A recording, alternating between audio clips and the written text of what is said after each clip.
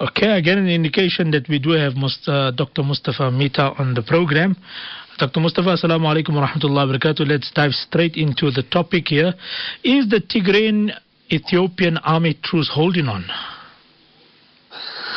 The good news is, yes, it is holding on, and the agreement, on both parties to withdraw from certain areas that were agreed on in the agreement are going on according to schedule. The Eritrean army is also moving out.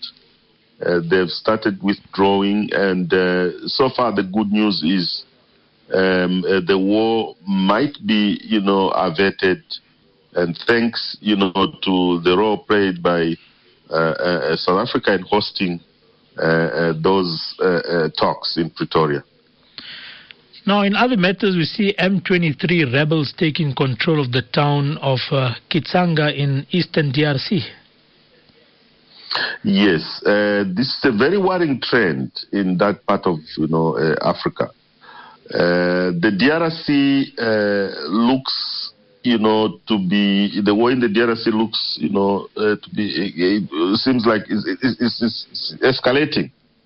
And just last week, we have heard reports that the Rwandan army, the M23 rebels, of course, who are the Rwandan army, fired on Su-35 plane, DRC Su-35 plane, which was flying over Goma and accusing, it of having encroached on their territory.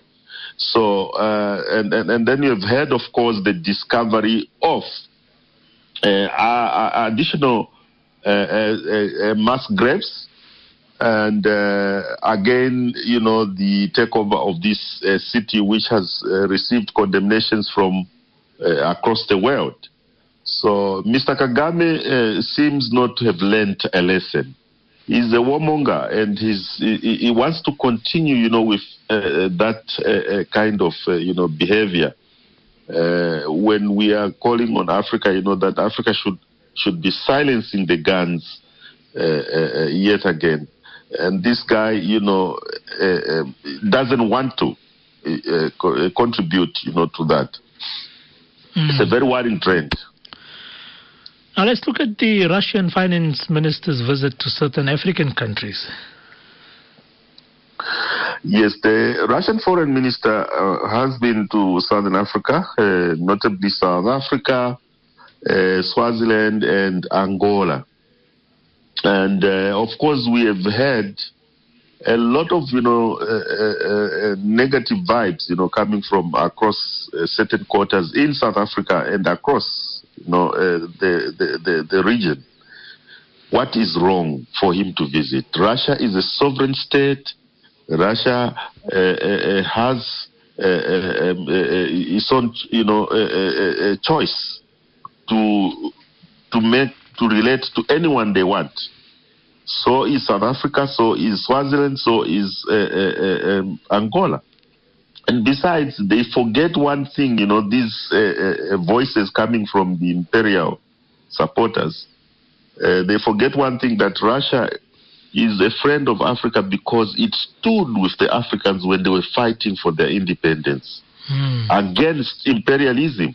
So why should African countries, you tell a country like Angola, for instance, or Zimbabwe, or South Africa, they were all supported by the Soviet Union.